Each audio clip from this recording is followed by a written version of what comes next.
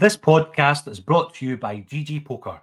GG Poker won huge tournaments and hold the Guinness World Record for the largest prize pool for an online poker tournament. As the world's biggest online poker room, GG Poker are making poker fun again. GG Poker offers exciting game formats and software features that aren't available anywhere else. So why play anywhere else? Plus, if you're new to GG Poker, get £60 free play when you make your first deposit of £10 or more. Players must be 18 plus. Full terms and conditions apply. Please see ggpoker.co.uk for details. BeGambleAware.org. Please play responsibly. It is Ryan here, and I have a question for you. What do you do when you win? Like, are you a fist pumper, a woohooer, a hand clapper, a high fiver? I kind of like the high five, but if you want to hone in on those winning moves, check out Chumba Casino. At ChumbaCasino.com, choose from hundreds of social casino-style games for your chance to redeem serious cash prizes. There are new game releases weekly, plus free daily bonuses, so don't wait. Start having the most fun ever at ChumbaCasino.com. No purchase necessary. VGW Group. Void where prohibited by law. See terms and conditions. 18 plus. Okay, round two. Name something that's not boring. A laundry? Ooh, a book club. Computer solitaire, huh? Ah, sorry, we were looking for Chumba Casino. That's right, ChumbaCasino.com has over 100 casino-style games. Join today and play for free for your chance to redeem some serious prizes. ChumbaCasino.com. No purchase necessary. Void where prohibited by law. 18 plus. Terms and conditions apply. See website for details.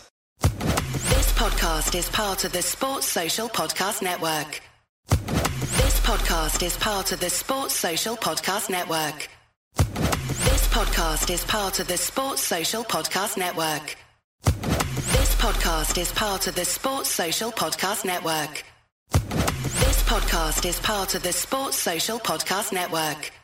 At Discount Tire, we know your time is valuable. Get 30% shorter average wait time when you buy and book online. Did you know Discount Tire now sells wiper blades? Check out our current deals at DiscountTire.com or stop in and talk to an associate today. Discount Tire. Let's get you taken care of. This podcast is part of the Sports Social Podcast Network. If you're always searching for your next great adventure or seeking answers to complex questions, if you think of yourself as someone who takes charge, is there for others, breaks down barriers, or sees the world for what it can be, then you're just what we're looking for. CIA is searching for women of all skill sets with these traits and others to join the Directorate of Operations and help protect our nation. Visit cia.gov/careers. See yourself here.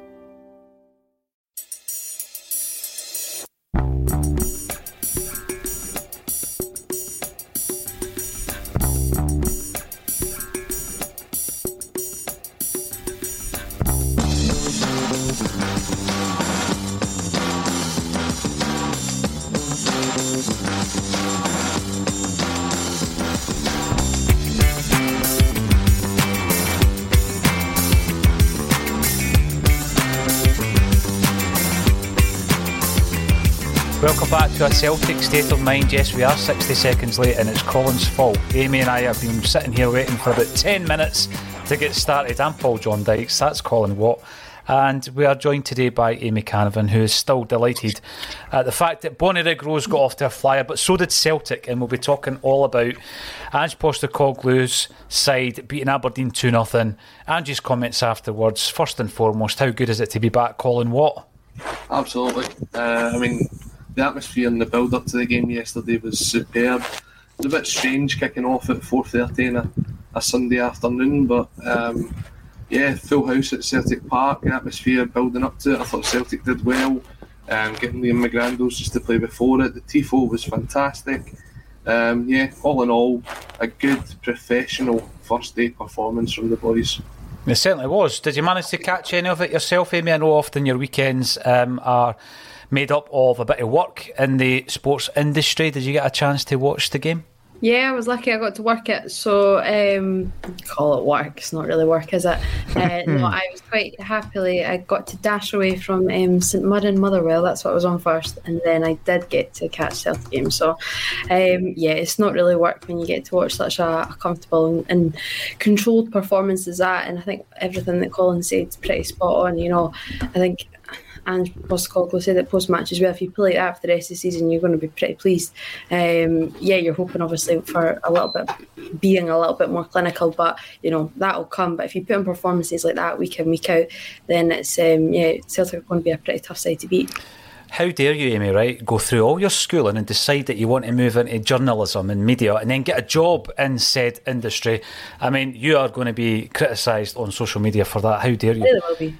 How dare you have an insight into the Scottish football world? So you dashed from one stadium to the next. You've seen Celtic and all their pomp. Were you surprised, Colin, with the starting lineup? I know that I took great pride and pleasure in saying on Sunday that Laura and I got the starting 11 spot on Friday on the Bulletin. Was there any surprises in there for you? No, not really. No, I think it was kind of set up from the week before who was going to start. The game against Norwich kind of gave us a heads up. On the bench, there wasn't really anyone that kind of caught me by surprise. Jens probably had the chance of starting, but then Stephen Welsh came in and put a really professional performance on yesterday. So it's good now that we've got competition for places. You're looking at that bench and you're going, yeah, if we've got to bring something on to change the game, we've got those options now. And as I said, there wasn't really anybody that I thought would have got a start over anyone. I think what you're looking at just now is probably our first 11, our strongest first 11. Whether that will change throughout the season will depend on how players develop. We were talking about this yesterday, Amy, the fact that you look at the starting 11 and it's made up of players who were here last year, but we don't subscribe to this nonsense that Celtic have stood still, that we've not improved, because all you've got to do is look at some of the performances of the players and the circumstances around how they arrived at the club last season compared to where they are now, with a full pre-season under their belt, having worked with Ange and all the other players around about them. So I'm not looking at Hatate the same way. I'm not looking at O'Reilly, even Carter Vickers or Jota, the same way as I did last season. Do you subscribe to that? Well, you can, because it doesn't matter that that starting 11 could have obviously ran out last season, but the fact is obviously, do you know what I mean? Like, the two biggest is the fact that you're bringing in Jota and Cameron Carter-Vickers on a permanent. So that's huge. That's business in itself, and that's forward thinking and progression. Then you're looking at the bench as well. The strength in the bench is, that's the biggest change, not only from this time last season, but also at the tail end of last season. Every player on that bench pretty much walks into every other side in the Scottish Premiership. So Ange Postecoglou's building a squad here. It's not just about having 11 players to take to the pitch. It's being able to have that rotation. Yeah, yesterday maybe only have been Aaron Moy who was the difference from last season, but that doesn't matter. It didn't need to just be him. It could have been others, but that's just the beauty of what Ange Postecoglou's built and the players that have bought into it. And at this stage in the season, as well, when was the last time that Celtic's first Premiership League game was their first competitive game of the season as well? I don't know the last time that's happened. It's probably one of the first times in my lifetime. Because there's always going to at least be one kind of qualification in there. So even to have that, and I know obviously Ange said he doesn't really want to buy into this, rustiness or being not match fit or lacking sharpness. He was kind of quite dismissive of that, and I'm more than happy that he is. But I think it can be taken with a pinch of salt. I think he's got a right to say that as a manager because he expects his players to be at this. But for the rest of us, we've seen this kind of tale time and time again, and to still be however many days away from any kind of European football, and for Celtic to be in this kind of position of strength still and putting in performances like that. I know we'll get into it, but that performance yesterday, especially for spells in the first half and spells in the second, in that first half game, could have and probably should have been buried. And you're thinking if that's maybe October, November time, that game is getting buried 3-4-0 by half time. So there's a lot of positives to take. And going back to your original question, I don't think you can buy into the fact that I don't think anyone can really say that Celtic have sat still. Carter Vickers and Jota's the two glaring examples, and then the strength of the bench as well. I think as well, Paul, when you look at it, Jota was almost like a totally different player from what he was last year. I mean, last year he was more out there on the wing. He didn't really cut in as much as what he has done already so far in pre-season, and then in the game yesterday he was more getting the ball over, get it wide, get the crossover. Yesterday he was cutting in a lot more. Obviously his goal came from him doing that as well, but he did it time and time again in the first half to try and interlink the play through the middle. And I think that's obviously a development, and it's the sort of freedom that Ange has given him. And you've noticed as well that obviously both him and Maeda were switching the wings, and it really caught out the Aberdeen defence. I thought the boy Richardson at right back for Aberdeen had a really poor game because he just couldn't keep up with either Maeda or Jota. And that's development in players. You see it as players grow up and they kind of have that freedom now, where Jota's got that freedom that he knows he's got a long-term contract at Celtic. He knows now, like, he's not got to try and sort out his future. He can go and enjoy his football, and then maybe in 2-3 years' time he'll look for that next move. But over these sort of next 2 to 3 years, he can show the ability that he's got. And I don't think we saw the top potential out of Jota last year. I think we saw glimpses of it, but now that he's got that freedom and the stability of being set in Glasgow, I think you'll see a lot more expression out of him. His goal yesterday was absolutely outstanding, and I think that won't be that won't be the last time that you see something like that from him this year. Yes, I think expressing himself is exactly what he started to do, and I do agree with that, Colin. I think that there's a lot to be said with a player being settled. You know, when you're on loan and you're obviously trying to prove yourself every single day, but do you ever feel settled when you're on loan? That's a question only a footballer could answer, I guess. But he certainly does look more settled. And as you say, fantastic. The other thing I noticed about him is his hair's changed. Hopefully that's no permanent. And he returns back to George Michael circa 1986. I don't think you're one to talk. His hair is fine. Listen, Amy, I get enough stick about mine on social media. I know, I'm just stirring the pot here. Yeah, no, that's fine. I can take it. But on the subject of the bench, just a few of the players, and I'm not even going to get into the new players, Gents, Moy and Bernabe. Giakoumakis, Abada, Ralston, Turnbull. These are guys that at some point during the season are going to play their part. Yet they're sitting on a bench and they're given the gaffer options that, we simply did not have, as Amy said, this time a year ago. But they came on, I felt, Amy, and I think that the treble change followed by the double change, I think that it actually added a bit to the Celtic side, and it happened at the right time. 66 minutes, it's normally 60 or 65 that Ange likes to make a change, but he was bold. He made a treble change followed by a double change, and it was that injection, I think, that we needed at that time of the game as well, Amy.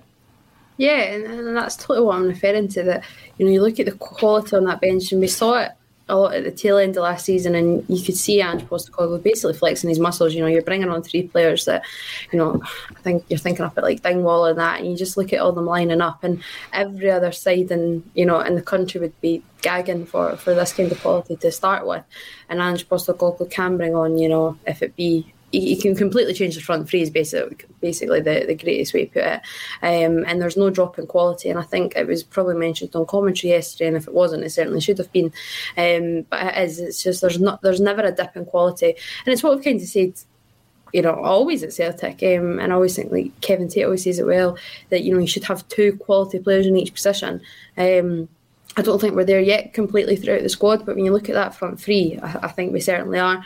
Bits in the midfield we are as well, but if we're not, it's probably just because the ones that are there are so good, and it's not that the replacements aren't so good, but maybe just so good.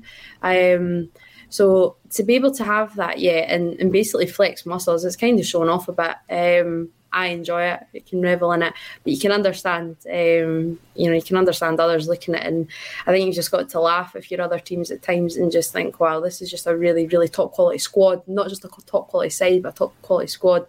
That I don't think. Obviously, I can't speak for an opposition team, but I think if you're just kind of huffing and puffing either way if it's Kyogo who starts, because if Kyogo starts, Giakoumakis is going to come on at some point. If Jota's out, then maybe Abada will be playing, or Maeda, and there's just that rotation there as well. So your head's always in a spin, and at a team like Celtic, that's how the opposition should be feeling when you're coming in to face them. So to have that strength and depth, and I think any Celtic fan, you do have a little giggle when I think you can see the players that are coming on, because you just think, wow, the quality running throughout, like say, especially the front three, is exceptional right now. It definitely is. I'm keen to get your comments up on the screen. Paddy Lavery, you're back. Afternoon all, and an afternoon to you. Hopefully you're enjoying the sunshine with a few sherbets, or is it too early for that? I'm not so sure. Paul McLean, got to say, I wouldn't call that performance off to a flyer. Hayes converts and Celtic would have struggled. Midfield still the major issue. Well, there you go. There's another opinion on the match. I did say we were off to a flyer. I think that over the piece, and we'll get to Ange's post-match, by the way, because I think he probably agreed with Paul a wee bit.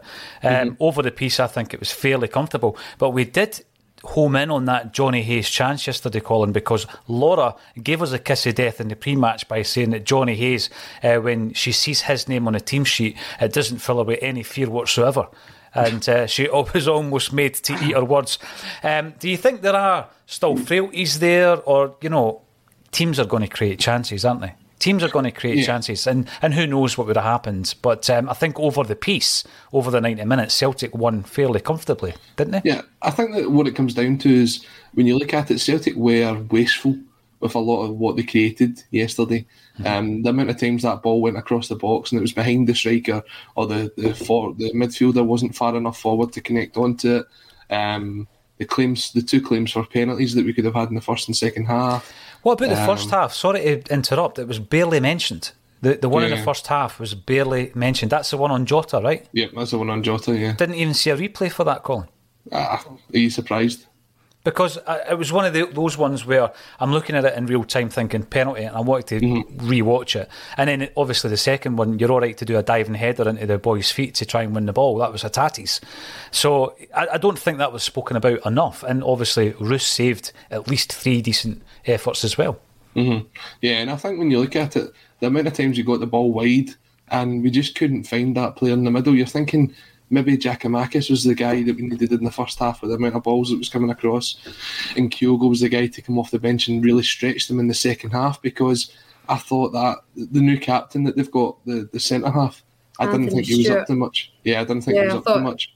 I totally agree with you, Colin, and I'll not jump in, but I think that is exactly what you go with as well, especially when you know that obviously Aberdeen have played with Liam Scales so much at centre half. Obviously, he can't play against Celtic, so you know it's going to be Ross McCrory who's jumping back from midfield into the defence as well. And Anthony Stewart, he did not look comfortable at all. No, the amount of times they kind of let the ball bounce over his head, or he was caught out of position. And you even saw it when Giakoumakis came on, he was kind of getting the better of him right away. So maybe when we look ahead to the Ross County game, it would be better to maybe start someone like GG up front and then look at bringing someone like Kyogo off the bench. But as Amy says, that comes down to the fact that you've got such a squad that you can do that now. I mean, would you look back to 12 months ago? Obviously, 12 months ago yesterday was the 2-1 defeat at Tynecastle. Now you're kind of looking ahead and you're saying, well, yeah, okay, if Johnny Hayes had scored, would Celtic have maybe stepped up another gear, which they definitely could have yesterday. I don't think they got out of first or second gear yesterday at all. There was still potential for that performance to improve. Yeah. If they'd went a goal behind, would it have lifted them? Would the crowd have got back behind them? Would they have kind of started to take some of these chances? I mean, there was nonchalant bits of play where you're thinking, stop trying to pass the ball into the back of the net and just actually take a shot. Jota tried to chip the goalkeeper from 25, 30 yards out, where he could have definitely played one of the other players in. And I understand Ange's frustration behind that, because it could have been a lot closer than what it needed to be yesterday. That showed how dominant a performance it is. 2-0 was very kind to Aberdeen yesterday. And speaking to a couple of Aberdeen fans that we know through the channel that are on the State of Scottish Football, the Red Tinted Glasses boys, even they said that as well. They says that they were lucky to come away with only getting beat 2-0. They were nowhere near it, you're right, and that is from the Aberdeen side of things through Red Tinted Glasses. Michael Ross, need a right good domineering defensive midfielder. Well, we'll be talking about what else might be coming in and what might be leaving Celtic Park before the transfer window is up. Susan Findlay, welcome to the show. Happy with the win, but we need to be more clinical. I think we all agree with that, and hopefully that will come into play, as Colin was saying earlier, after a few games. Now, Frank, are you sure he'd get a game? Would he get a game? Not too sure. I'm not quite sure where he would fit in, to be honest with you, Frank, if we were to bring him in. plenty to discuss. I'm running a poll on the YouTube channel, but I don't know if anybody's maybe picked... to be fair, I should have said the Celtic third kit, the one that's been announced today, and the images and the film footage is out today, and I've asked, is it cracking or is it bogging? Now, that isn't a word I would normally use, but remember the old Celtic video when they're outside asking Celtic fans about the away kit, which was a zigzag effort, and it finished off with some wee guy saying, I think it's bogging. And we've been trying to find him for a while. I'm not quite sure if he tunes into Axom or not. He's probably about the same age as me now. But what I am talking about is actually the new kit. So let's bring it up. Colin. Using the wonderment of technology, we'll bring up the new kit and we'll have a wee look at it to see how good, bad or indifferent it looks. So here we go. We'll get it up on the big screen now. It's all about opinions, I guess. But I'm going to ask, first of all, Amy, what's your opinion on the new Celtic third kit? Howler. I hate it. I'm not a fan at all. I don't mind a little bit of detail on the edge of the sleeve, but other than that, it's just so washed out. I don't really particularly like the grey. I don't like the lemony more than even like green. I'm not a fan of it. And yeah, I just think it really looks washed out. Been really disappointed because I really like the away strip. Still not totally taken by the home strip as well. Sorry, with the silver, the Adidas stripes, but no, this is a no-go for me. I really am not a fan. What is the detail on the sleeve? Can Colin maybe? It's the top of the stadium. Is it actually the rigs at the top of the stadium? Is that what it is? Yeah. All right. Okay, I'm not sure I'd use that as a feature, but Amy gives it a big thumbs down. Colin, what's your thoughts? I don't know. Do we know what the shorts are? Are the shorts black with that yellow stripe? I think they're grey as well. Oh, are they? I've not seen the shorts. I'll double check that. Because they'll be available on the shop as well. I've only seen this film footage, which obviously is on the official Celtic Twitter, as well as the images that they released earlier this morning. Do you know what, I think it's one of them tops, Paul, that would maybe look better if you see it in person. I'm not 100% sold on it. You're remaining really optimistic here. Yeah. And I don't know how you can even make this an optimistic scenario. What I do like is the fact that it comes sponsorless. Right. Which is unheard of for the... Then that's just going to look even more like a training top then. That would look like a pre-game top if it doesn't, see, without the sponsor, and I'm all for sponsorless. But, I'm just not a fan. Amy is not a fan. Colin, thumbs up or thumbs down on this third kit? I'm in the middle. I want to see it in person first. I'm not 100% against it. I'm not 100% for it. And would I buy it? No, I wouldn't rush out to buy it. But we asked for them to do something different, and I guess this is what they've came up with. But as Amy says, it could be seen as a bit of a training top. And to be honest, there's some of the new training kit that's just been revealed today as well that would probably be a better third kit than this. Well, I'm going to throw my tuppence worth in as well, because as you know, I'm a big fan of football jerseys, but in particular Celtic jerseys, of course. And I'm looking at this thinking, well, if I'm looking at a positive, it's a new design, so that it's not a rehash of an old favourite, right? Because obviously most of the jersey designers that we've gone to since Umbro were involved have tried to reimagine jerseys from the past, some good, some bad or indifferent. So at least it's a new design. I'm not getting the significance of using some structural work on the sleeves. It does look like that, to be fair, Colin. It's a good shout, but I don't get that. There's so much to our history that could have been used. Colour scheme, it's all a bit wishy-washy. And I'm one for the crest being the full colour crest. I'm a traditionalist in that I know that these colourways mean that it simplifies the crest and all that, but I'm all for the green, white and black Celtic crest. Mobile phone companies say they offer home internet. But if their internet comes from a cell phone network, you should know. It's just phone internet, not home internet. Keep your home up to speed with Cox. Cox internet is faster and has more reliable download speeds than 5G home internet. Cox is the real home internet you're looking for. Based on Cox analysis of Ookla speed test intelligence data Q3 2022 and Cox serviceable areas. Visit cox.com/internet for details. As the #1 audio company, iHeartMedia gives you access to all. Every audience, live conversations, trusted influencers, and the insights and data you need to grow. iHeartMedia is your access company. Go to iHeartResults.com for more. Best, full colour. Here's on every one for you. jersey. If the yellow was a sort of olivey green or a darker green, would that be a better fit than the grey and yellow? Would green be a better go? Yeah, more of a contrast, or even pink, or not. No, so anyway, not pink. By the way, the shorts are black. Are they black? Yeah, right, they're going to look better, definitely. Going back to what Amy said, I think the home jersey looks better whilst we're actually playing in it. Remember the promo photos, and there was quite a bit of controversy, and there was a lot of people thinking it's not that smart. I think when you see us wearing it, it looks really smart. But again, it's all about opinions. It's Celtic after all. If the crest is on that breast, then it's a Celtic jersey. Not a massive fan. It will be included, believe it or not, in my new book. There is going to be one sneaky wee photo shoot sneaked in through the back door. Although I've got to say, I did not see this before it was released because the photo shoot has not yet taken place. But it will be, and it will be in the book. So there we go. We talk about everything on a Celtic State of Mind, from tactics to whether or not the third jersey is bogging. And at the moment, on the YouTube, 23% reckon it is, but I'm pretty sure they're talking. Only 23% reckon that it's not a nice shirt. Yeah, but then I actually said the Celtic away shirt, so they may be thinking about the black one, which, you know, is a pretty smart shirt.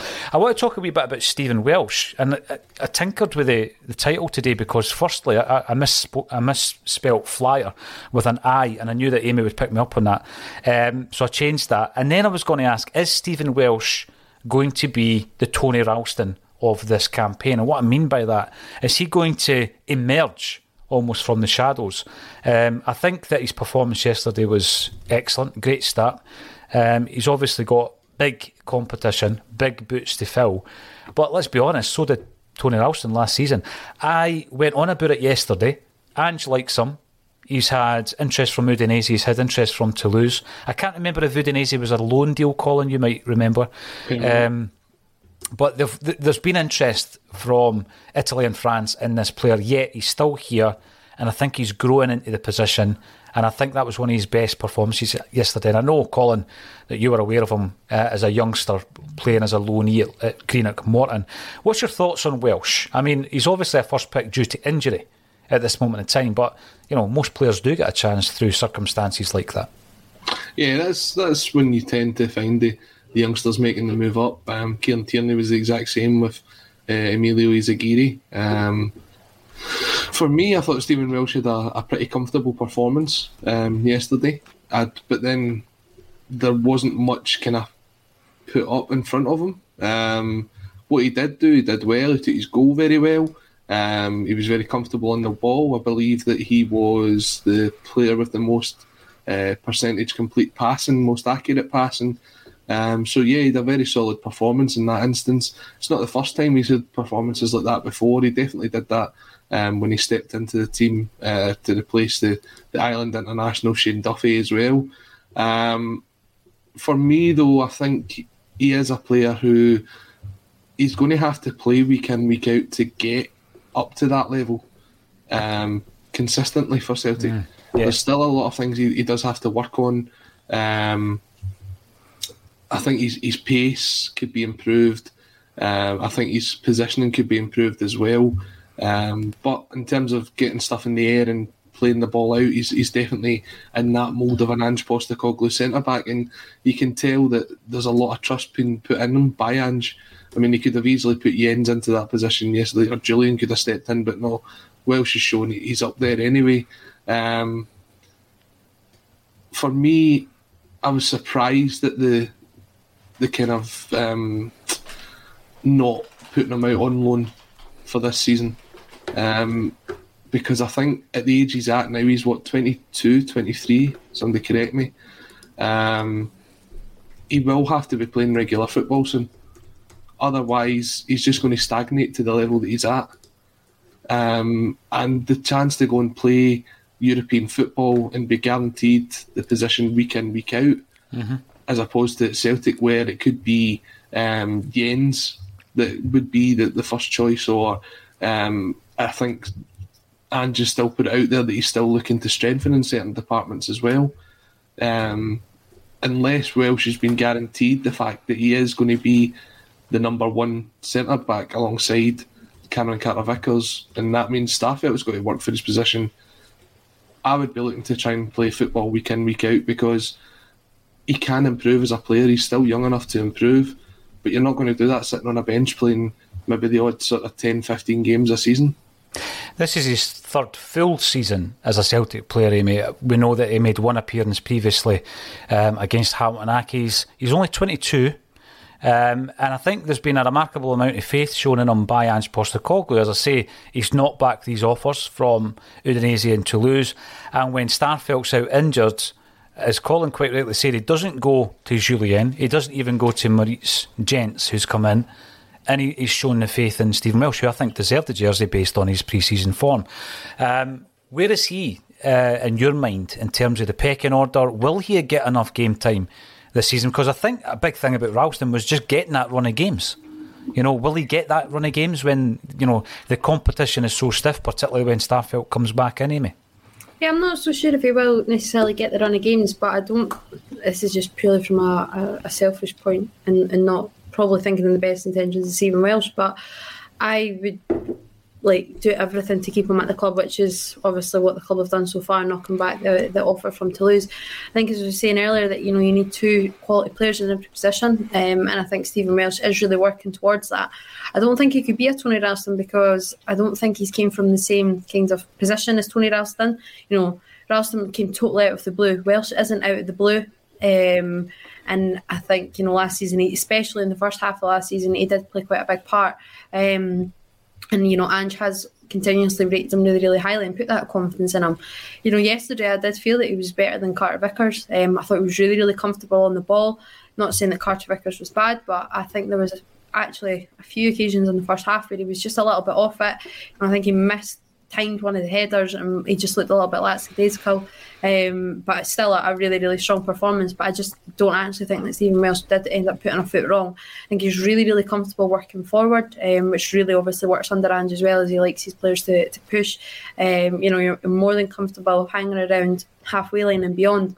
And he's got some ping on him. He's got an eye for a pass, and I really, really like his long-range passing ability. So I think for him, he's obviously a Celtic fan as well. So maybe that, can outweigh everything. That, he may not be a starter week in, week out, but being a part of the first team plans, being rated really highly by your manager, and knowing that you're kind of the next choice, it's a sin that you can maybe, under Ange, he only plays two centre halves at a time and doesn't go for that three at the back. But as I say, I think if you lose Stephen Welsh, and even if he goes out on loan or if he's moved away permanently, then you're still going to have to be bringing in a better player. And I don't know if there are, there obviously are going to be better players out there than Stephen Welsh, better defenders, but it's a very tough market to try and find anyone in, which is why it was so important to really have Carter-Vickers sign, because even the top teams, that's the position that they're struggling. It's hard to find that rough and tough centre half who can also play with the ball at his feet, and I think there's definitely, as Colin said, there's attributes that Welsh can improve on in his game, but I think his heading ability, you saw that yesterday. In fairness, it was not the hardest header to score, purely because Aberdeen were so poorly defensively. But, he still had to be there in the right time. And I do actually think his goal scoring record, considering the games that he's played, is actually pretty decent.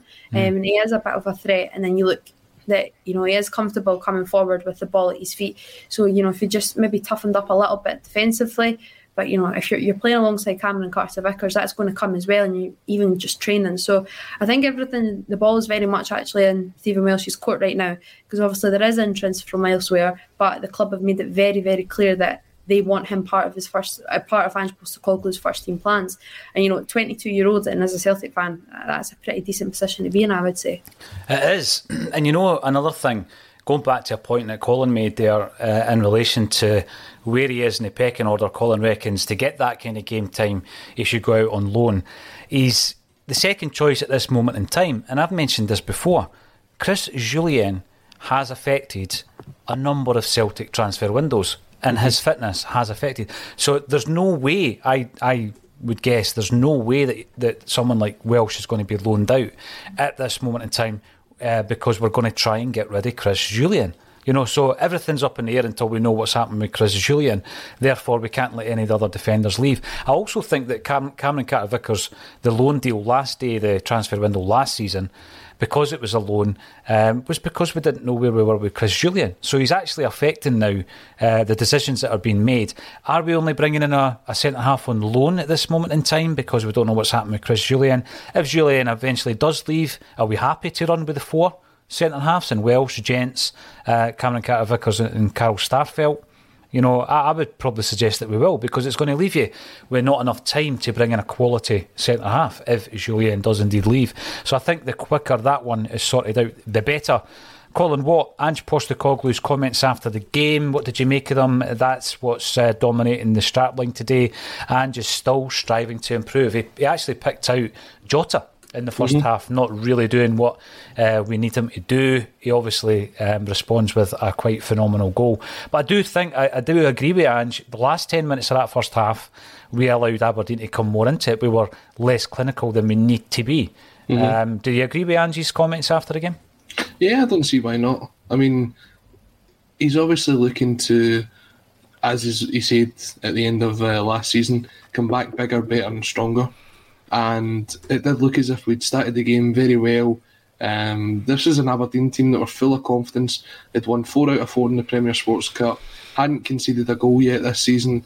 They were coming into this game flying high, and they fancied their chances to try and get something at Celtic Park. We obviously kind of got in there early, got the goal, and then just sort of settled back into the game. I think what Ange is looking for is that sort of... It's like the clinical edge that we need to bring to this team. I mean, how many times have you seen games before where it's went 2-3-0 and then the game sort of died off, you've made the subs, it kills the game? I don't think Ange wants that at all. I think if Ange Postecoglou could win every game 20-0, he would do it. And that's him showing respect to the other team as well, because he's not stopping. He's continuing to play at this high level. The intensity doesn't drop. I think at times, towards the last 10 minutes of that second half, I thought the high press disappeared. We didn't push them far enough back. When we did, we were turning the ball over. We must have had the most possession in their half in the first half. They couldn't get out for the first 30-35 minutes. It wasn't until Hayes put the one past the post where they actually opened up. We need to kind of continue to do that, to pen them in and to take the chances. There was too many times where the ball kind of get put across the box and there was nobody there, or the ball was overhit. And I'm sure that they're working on this in training, and that's not the case in training. But when it comes up to the game, you've got to step up and bring that level of intensity there as well. And if we'd have went in at half-time 4 or 5-0 up, nobody could have said anything for the amount of attempts and the amount of times that we drove at that Aberdeen defence.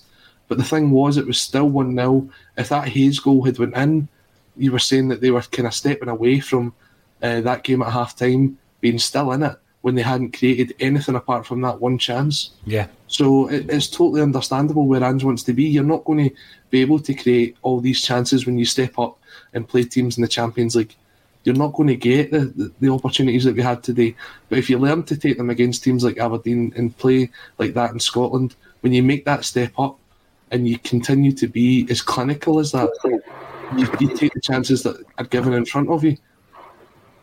Now, Amy, I'm going to throw this one at yourself, not literally, obviously, but how refreshing is it that we've gone from a manager who, in the post-match, left you even more baffled than you were watching the 90 minutes before you, where he didn't really have much answers, he didn't really know how to break down sides, and he admitted that a lot of the time in his post-match. Then you've got Ange, who, you get the 3 points in the bag, you win 2-0 comfortably, and he wants more.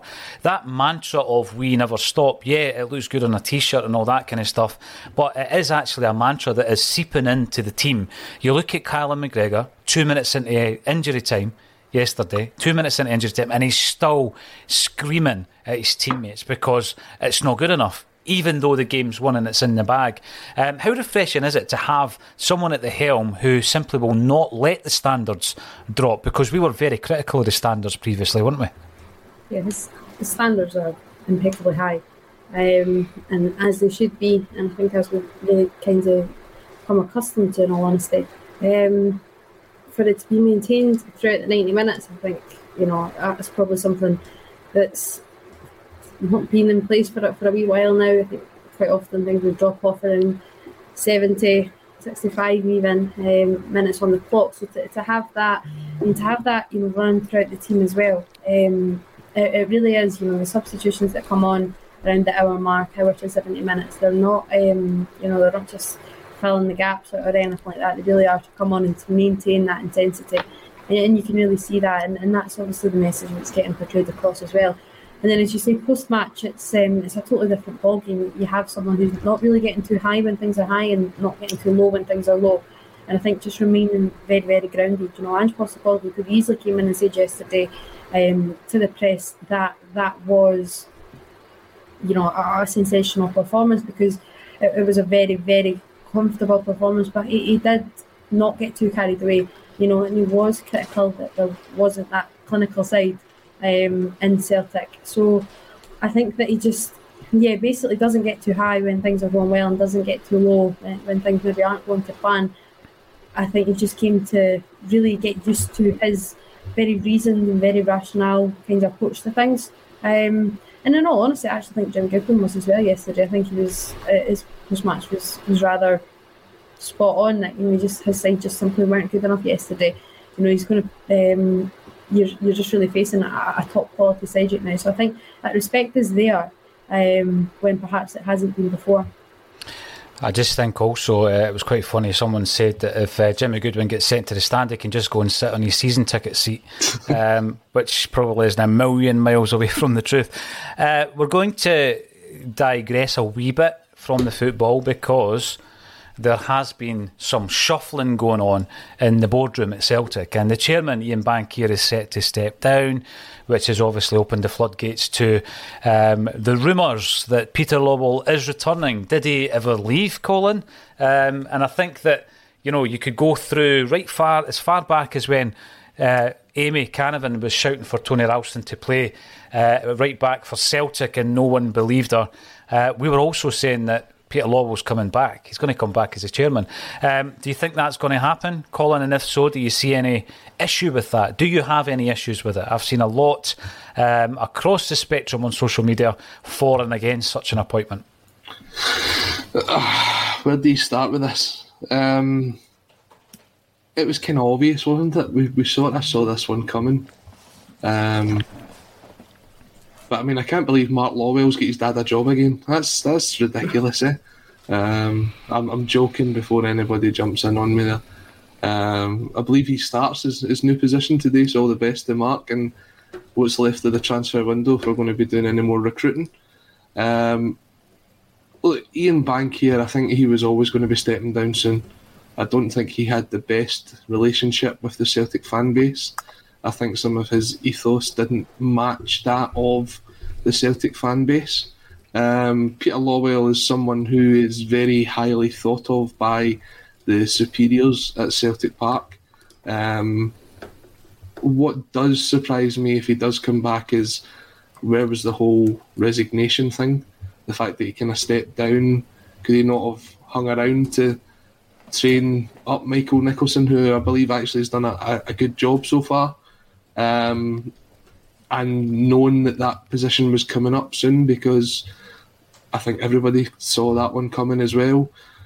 Like, I think he's the obvious candidate for a lot of people.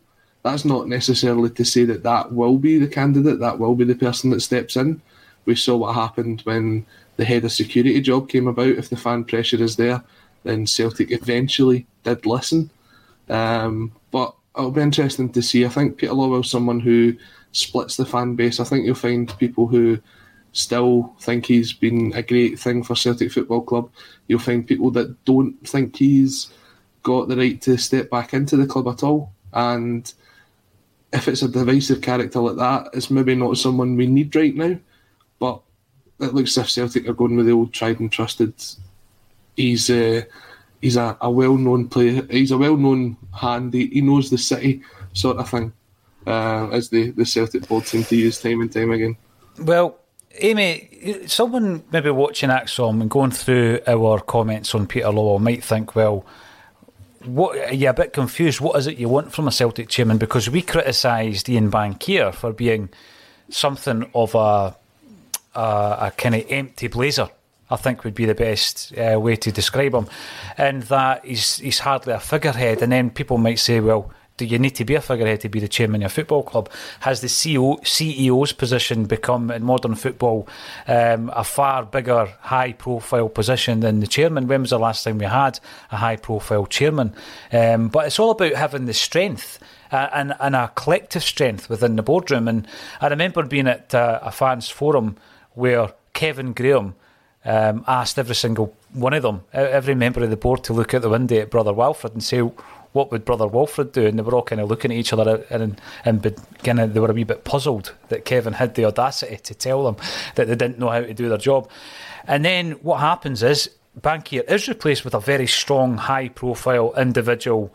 It just so happens to be Peter Lawwell, perhaps. What's your take on it, Amy? Because I know that you're a student of Scottish football. Peter Lawwell has been accused in the past of running Scottish football from more than one person. And I think that Mobile phone companies say they offer home internet. But if their internet comes from a cell phone network, you should know. It's just phone internet, not home internet. Keep your home up to speed with Cox. Cox internet is faster and has more reliable download speeds than 5G home internet. Cox is the real home internet you're looking for. Based on Cox analysis of Ookla speed test intelligence data Q3 2022 and Cox serviceable areas. Visit cox.com/internet for details. It's the Marketer's Report. This week, Patrizia Spagnoletto, Global Chief Marketing Officer, Direct to Consumer for Warner Brothers Discovery, weighs in on the difficult task of building and retaining consumer trust. Trust is a really hard thing to build and a really easy thing to destroy, and we have to be very respectful about that.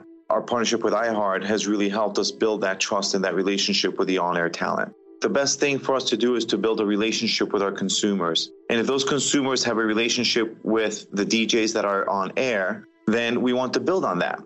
House of the Dragon, which was one of our most successful, if not the most successful campaign we've ever done for a show, audio is a core part of that. As the #1 audio company, iHeartMedia gives you access to all. Every audience, live conversations, trusted influencers, and the insights and data you need to grow. Not just a media company, iHeartMedia is your access company. Go to iHeartResults.com for more. It ended badly, didn't it? So you've got that kind of recency, like memory syndrome, whereby you're remembering how it all ended, that horrible season. Let's not bring it back up again. Dubai, John Joe Kenny, all that stuff happened, right? And we didn't win a trophy. And that's what a lot of people is remembering. But there was a huge amount of success. So where are you on Peter Lawwell coming back as a chairman? Yeah, everything that you kind of outlined is spot on. It's a funny situation because if you're totally like looking from the outside in, you're going, well, what else do you want? You know, you're kind of asked, like, your Celtic fans are just kind of, you know, wanting their cake and eating it a bit. But I think for me, the I don't know, frustration, I don't know if that's maybe too strong a word, but I think it's it, you know, that maybe the Celtic tried to fool us that Peter Lawwell even left in the first place. And now that, you know, it just so happens that this role is you know, becoming available quite so soon, and he's so seamlessly going to kind of just move into it. So I think that's kind of where I stand. You know, just be honest that, you know, he's never really left. We've all seen the photos. I don't know how they ever thought that, you know, we wouldn't see him still in his suit in the changing room and in the boardroom and all these places that he's been spotted. So, you know, Peter Lawwell's pretty much been at the club my entire life, so I'm very, very used to him. And I've not got a problem really probably with him being it, because you know, if he did kind of have to drum up who it would be, you know, it does probably tick most of the boxes, as you're saying about figurehead and this. But I think for me it is just, you know, just don't try and pull that wool over the eyes that this was never part of the plan. You know, this has been the big grand Lawwell plan or family plan, whatever it is. Don't try and, you know, make it out that it's, you know, a new direction for the club, but it's still the old boys' job. And I think, you know, that just runs through Scottish football in its entirety. I think Lawwell still very much had these opinions within Scottish football, and it's always, I don't really know when it's going to change Scottish football as a whole, really, that it's not going to be the Old Boys Act, because it kind of runs throughout every single club. Pretty much, unless you're, I've got a lot of respect for Alan Burrows at Motherwell, as a fan coming through it and really trying to do a lot of good things. Leanne Dempster at Hibs, obviously now at Queen's Park, she's really trying to change the scene and change the narrative. But I think when you've still got the two up the top, or pretty much anyone else really in the Premiership still running the way that they run, and making sure that the old boys are safe in a job and that everything's cushy for them. I think until that changes, I think we'll just be going in pretty much a cycle in Scottish football, to be totally honest. I think when you look at it, one of the things that would be quite frustrating is the fact that this is supposed to be a fresh new start for Celtic. Yes. This is the period that we had, obviously the period of success. It's the chapter closed when we didn't win the 10 in a row. We brought in Ange Postecoglou, we changed the way that we play football, we totally refreshed the squad, we refreshed some of the structure behind the scenes. We're looking at changing the B squad, we're bringing in our own coaches, we're looking at changing the scouting system. And then when you look at it, you're saying, right, we can do all that, but then Peter Lawwell's coming back as the chairman. And you're saying, well, that's still that attachment to that previous period. And it's whether you can look beyond that to say, well, he's done this, that, and the next thing, or if he's still got that attachment to the previous period. And I think if you've been perfectly honest, there probably is other people out there that could do the job. I think Peter Lawwell was just the easy option for someone to pick and say, it's safe, he's been here before. Yeah, it's not quite Dirty Den returning to Albert Square for anybody who's a child of the 1980s, but there are some concerns, and I've read quite a lot of concerns on social media. What does a chairman do anyway was one of the questions I think would be very good to underline and outline. I think also that needs to be outlined is Celtic's ambitions for the next 5 years. Where is the club going? It can't always just be about, right, new season, let's win the league. You need to have a vision. You need to know, in terms of the aspirations on a European level, where are you taking us? What do you think we can attain in Europe? And that was one of my biggest criticisms. Remember the comments calling about Ian Bankier saying that we can't compete in Europe. Oh, we'll just rip it up then. Let's no bother turning up. And it became, a situation where if you can't compete in Europe and you're happy just to go and pick up your bounty, then what's the point? Because you're not reinvesting it in the team. You're fleecing the fans every single pre-season for 3 jerseys, one of which is a horror show. And it goes round and round in circles. If you've got a vision and you know what the club is trying to do in the short to medium term, then I think it's more palatable when some decisions are made. But I agree with yourself, Colin. I thought we were on a different path. So let's see how that develops and let's see how it is accepted or otherwise. We need to talk about ins and outs before the end of the transfer window. But let's bring up some more comments.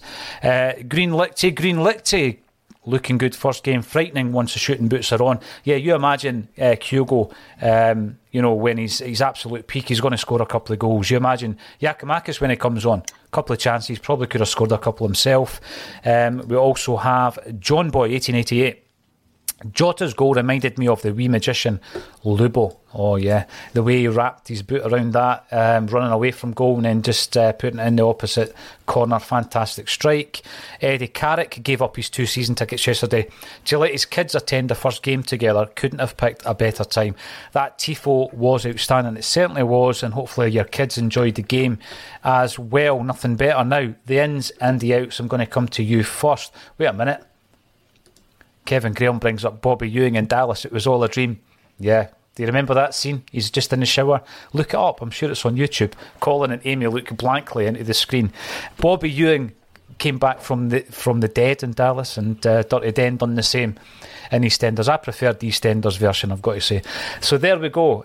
Who do we sign? Who do we sell? Colin, where do we need to strengthen? I think you're still looking at potentially bringing another striker into the club. I think we'll see both Johnny Kenny and Joey Dawson, if they're not part of the B team, which both of them have been so far this season, then they will probably make their way out on loan. And if I'm being greedy and looking for some other position, I think potentially another winger. I think Mikey Johnson, it's been made pretty clear that Ange wants to get him out on loan. He's already sort of mentioned that as part of his development. I think when you've got Maeda on the left and Jota on the right, you can also bring in someone like Abada. And I may have missed someone out there, but just keeping someone else in there. Jamesy Forrest. Oh, James Forrest on the right. I'm sorry, I was thinking about on the left-hand side. You don't want to really play James Forrest on the left. Jota was kind of ineffective on the left as well. So I think probably a left-sided winger to come in there to back up Maeda. Just someone that can maybe be as creative as Jota on that side. And I think the two signings, if you are going to sign anybody now, it will be loans with option to buy. Yeah, it's interesting because we do have a lot of wingers and they can, I mean, I know Jamie Forrest isn't that effective out there, I'd agree with that, Colin, but he can play there. I also agree with the fact that Jota seems to be more effective on the other side. Is that where you're looking, Amy? I mean, again, the argument could be made that Maeda and Abada can play through the middle if we have an injury crisis to Kyogo and Giakoumakis. Anywhere else we need to strengthen, do you think, Amy? I would still go, and it's greedy, and it is greedy, and I don't know how plausible it would be, but a defensive midfielder still. And I know it's tricky because you just brought in Aaron Moy, so I understand that the legitimacies of that are probably very, very narrow, very, very slim, but that's where I still think that you could do with just a little bit more cover, like a really strong defensive-minded midfielder, not just somebody that can be a defensive midfielder, but a defensive-minded midfielder, who isn't actually too fussed about going forward and really does just want to cover that back line. I think that's going to be imperative for any kind of success in Europe. So that's where I would be looking. Where you're going to find that player, that's a bit tricky as well. It's certainly not what I'm... thankfully, I'm not paid to do that. But that's where I still think that could probably, just be a little bit more... I'd be a little bit more confident if we did have just, somebody a little bit more inclined to just hang back a little bit and protect the back four, and in particular the back two centre halves. Wouldn't mind another striker, but I don't think that it's as much as a priority as what maybe others have said. Purely because I agree with you, that push comes to shove. You can have Maeda through the middle, and he's maybe not as effective, but he can still play a part. And then I also just don't think a striker's really going to be coming in while Ayeti's still in the books as well. You've got to think about squad size and wage as well. So I think if Ayeti left, then there's every possibility. But the more and more we go on, I'm also not too sure. What does the future really hold for Albi and Ayeti? It's a good point, that, Colin, and I've already made the point about Julien holding up certain moves, or maybe we're going to play it safe, bringing in a loan, etc. For me, if I'm looking at players leaving the club, right, I'm going to be bold here because I would still agree with Amy 100% on Ajeti. It's not happened. He needs to move on for the best of all parties involved. Julien's the same for me. It's time for Julien to go. Mikey Johnston, I've said, let him go, but I'm still going to say let him go out on loan. I think he needs to go out on loan. He's got a couple of years left on his contract. He's still got time on his side. People will be maybe scathing with that viewpoint, saying that he's had so many last chances. I've been saying it for 2 seasons, but I would put him out on loan. And I think McCarthy, again, we need to move him on. I don't think we'll get a permanent deal for him, but I'm looking at that lineup at the weekend. He wasn't on the bench, was he? So he's further and further away from a first-team berth. I like the fact he's got experience, etc. I think that was vital last season, but I don't think it's as vital in the dressing room and on the training pitch this time round. Therefore, if there is an offer, and again, it'll probably be a loan deal, I would shift McCarthy out the door as well. They're the 4. There will be a few fringe players, Colin, I'm sure, who will go out on loan. I think Scott Robertson, he's still at the club, and a loan deal would be good for him. What's your thoughts? Who should be leaving the building? It's hard to disagree with who you just mentioned there. I wouldn't be surprised if one of the goalkeepers went out on loan as well, whether that be Scott Bain or even Toby Oluwayemi, just to get that experience. I think Scott Bain maybe hang around for the Champions League squad just to get the sort of homegrown players rule going. But yeah, as you say, players like Albin Ayeti, Chris Julian, James McCarthy, I think might stick around as well. Again, for that sort of homegrown squad option because he came through at Hamilton. You mentioned Scott Robertson there. I've been very surprised that we haven't seen Scott Robertson at all this pre-season. I don't even think he travelled over to Austria.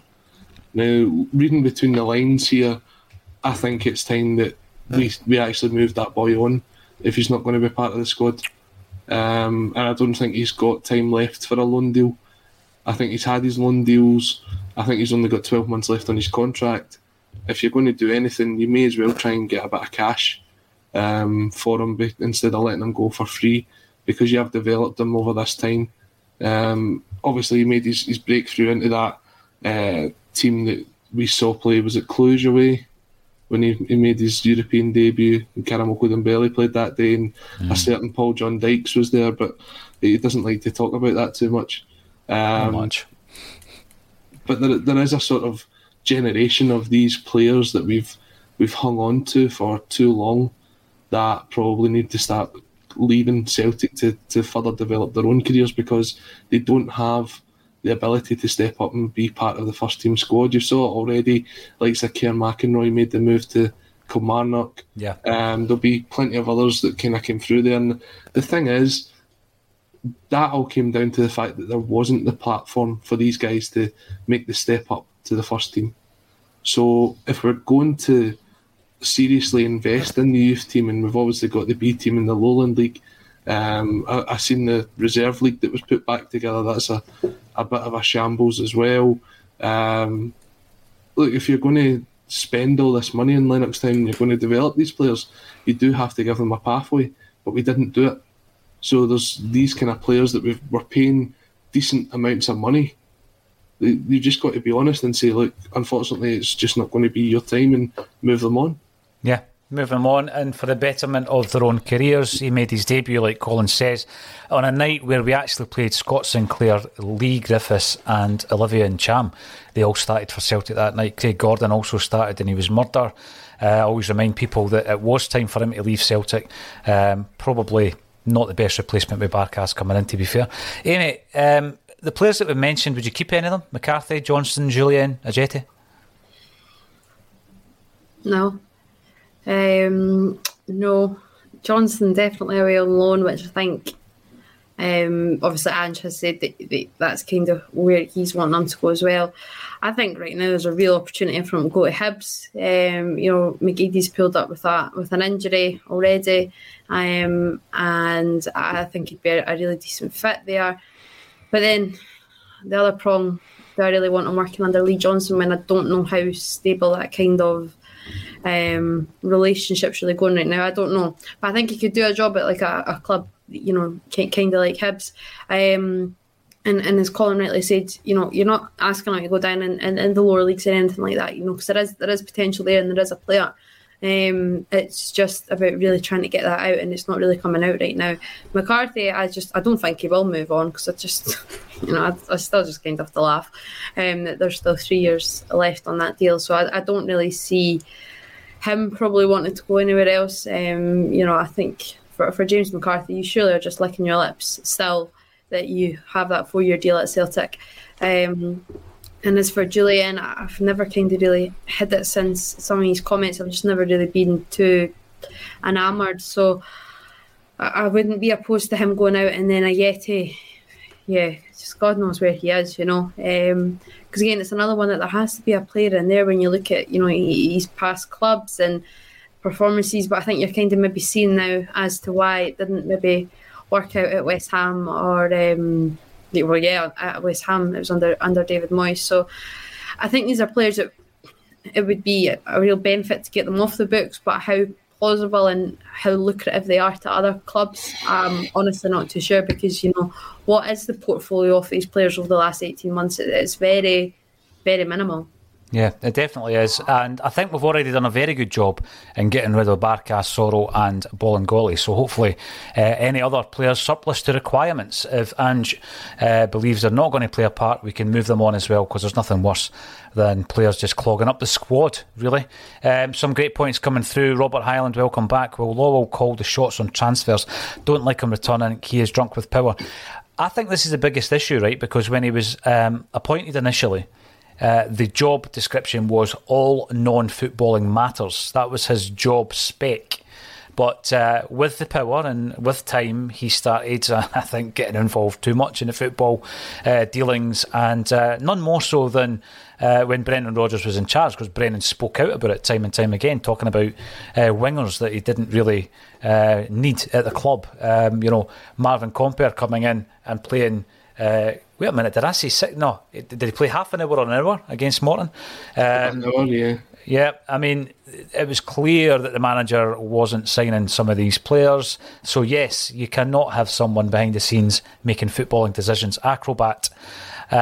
Chairman's oversee the running of the club, so I'm sure if Lowell comes back, I know for sure he won't be sticking his nose into what players to buy. Well, hopefully that is the case, that he isn't involved in that side of things. Brown, Warrior, if Celtic needed a good accountant, then Peter is your man. He was Terry Cassidy's appointment initially in the early 90s, wasn't he? In a financial manager's position at the time. Yeah. Lucy, why all the palaver of saying he's retiring? I know. There was a bit of palaver over all that. And SPB, the former CEO, coming back to take a lesser job. The present CEO is effectively impotent. Well, we will wait and see. Kevin Graham just throwing in the controversy as well. I remember being in a meeting, Peter Lowell denied he had seen the 5-way agreement. Someone shouted, I've got the email on my phone if you want to look. Yes, all that kind of stuff was effectively... airbrushed, wasn't it, by the previous regime. We wait and see if Peter Lowell comes back. If he does, then let's hope that it doesn't affect what we have at the moment with Ange in charge, because what he's certainly done as a single figure is galvanised the fan base, Ange Postecoglou. I think he'll struggle to find a Celtic fan who's unhappy with Ange Postecoglou, that's for sure. That was a quick hour. It's always a pleasure. Thanks everybody for getting involved in the comments. Have a wee look at the links underneath the video, because we've got a few links down there if you want to support St Mary's, the birthplace of Celtic. The GoFundMe page is still live. You can throw a couple of quid in if you're able. We've also got the link to the Axom shop, so you can go in there and buy some merch. And if you came and joined us at the launch last Saturday in Edinburgh, you will have seen some fantastic merchandise from this man right here, Aidan Cragen. And that is the Celtic away strip, actually, that was called Boggin by the wee guy outside Celtic Park back in 1991. But that T-shirt certainly is not Boggin. That's a Paul McStay T-shirt. The link to Aidan's page is underneath this video as well. And if you're looking for a T-shirt, we do have some in stock. So drop us a DM, we'll see if we've got your size and we'll sort it out for you as well. Thanks everybody for getting involved, and thank you to Colin Watt and to Amy Canavan for joining me on A Celtic State of Mind.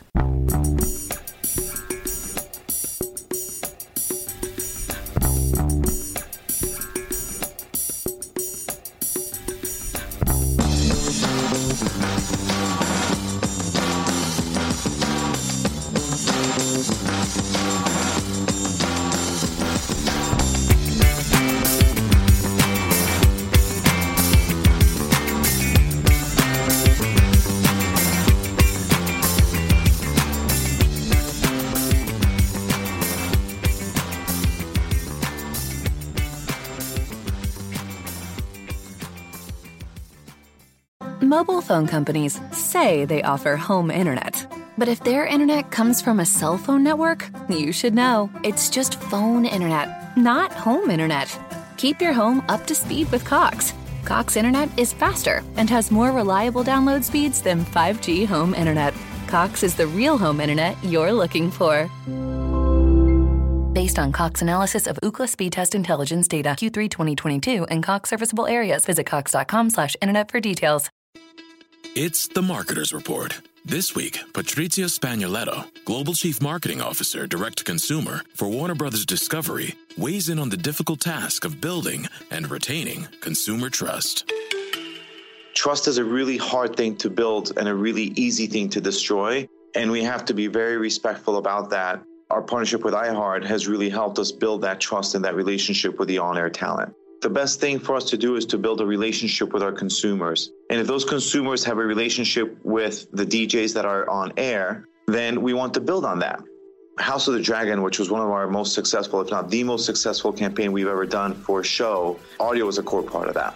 As the #1 audio company, iHeartMedia gives you access to all. Every audience, live conversations, trusted influencers, and the insights and data you need to grow. Not just a media company, iHeartMedia is your access company. Go to iHeartResults.com for more. Sports Social Podcast Network. Sports Social Podcast Network. Sports Social Podcast Network. Sports Social Podcast Network. Sports Social Podcast Network. Sports Social Podcast Network. Sports Social Podcast Network. Sports Social Podcast Network. With Lucky Land Slots, you can get lucky just about anywhere. Dearly beloved, we are gathered here today to... Has anyone seen the bride and groom? Sorry, we're here. We were getting lucky in the limo and we lost track of time. No, Lucky Land Casino, with cash prizes that add up quicker than a guest registry. In that case, I pronounce you lucky. Play for free at LuckyLandSlots.com. Daily bonuses are waiting. No purchase necessary. Void where prohibited by law. 18+. Terms and conditions apply. See website for details.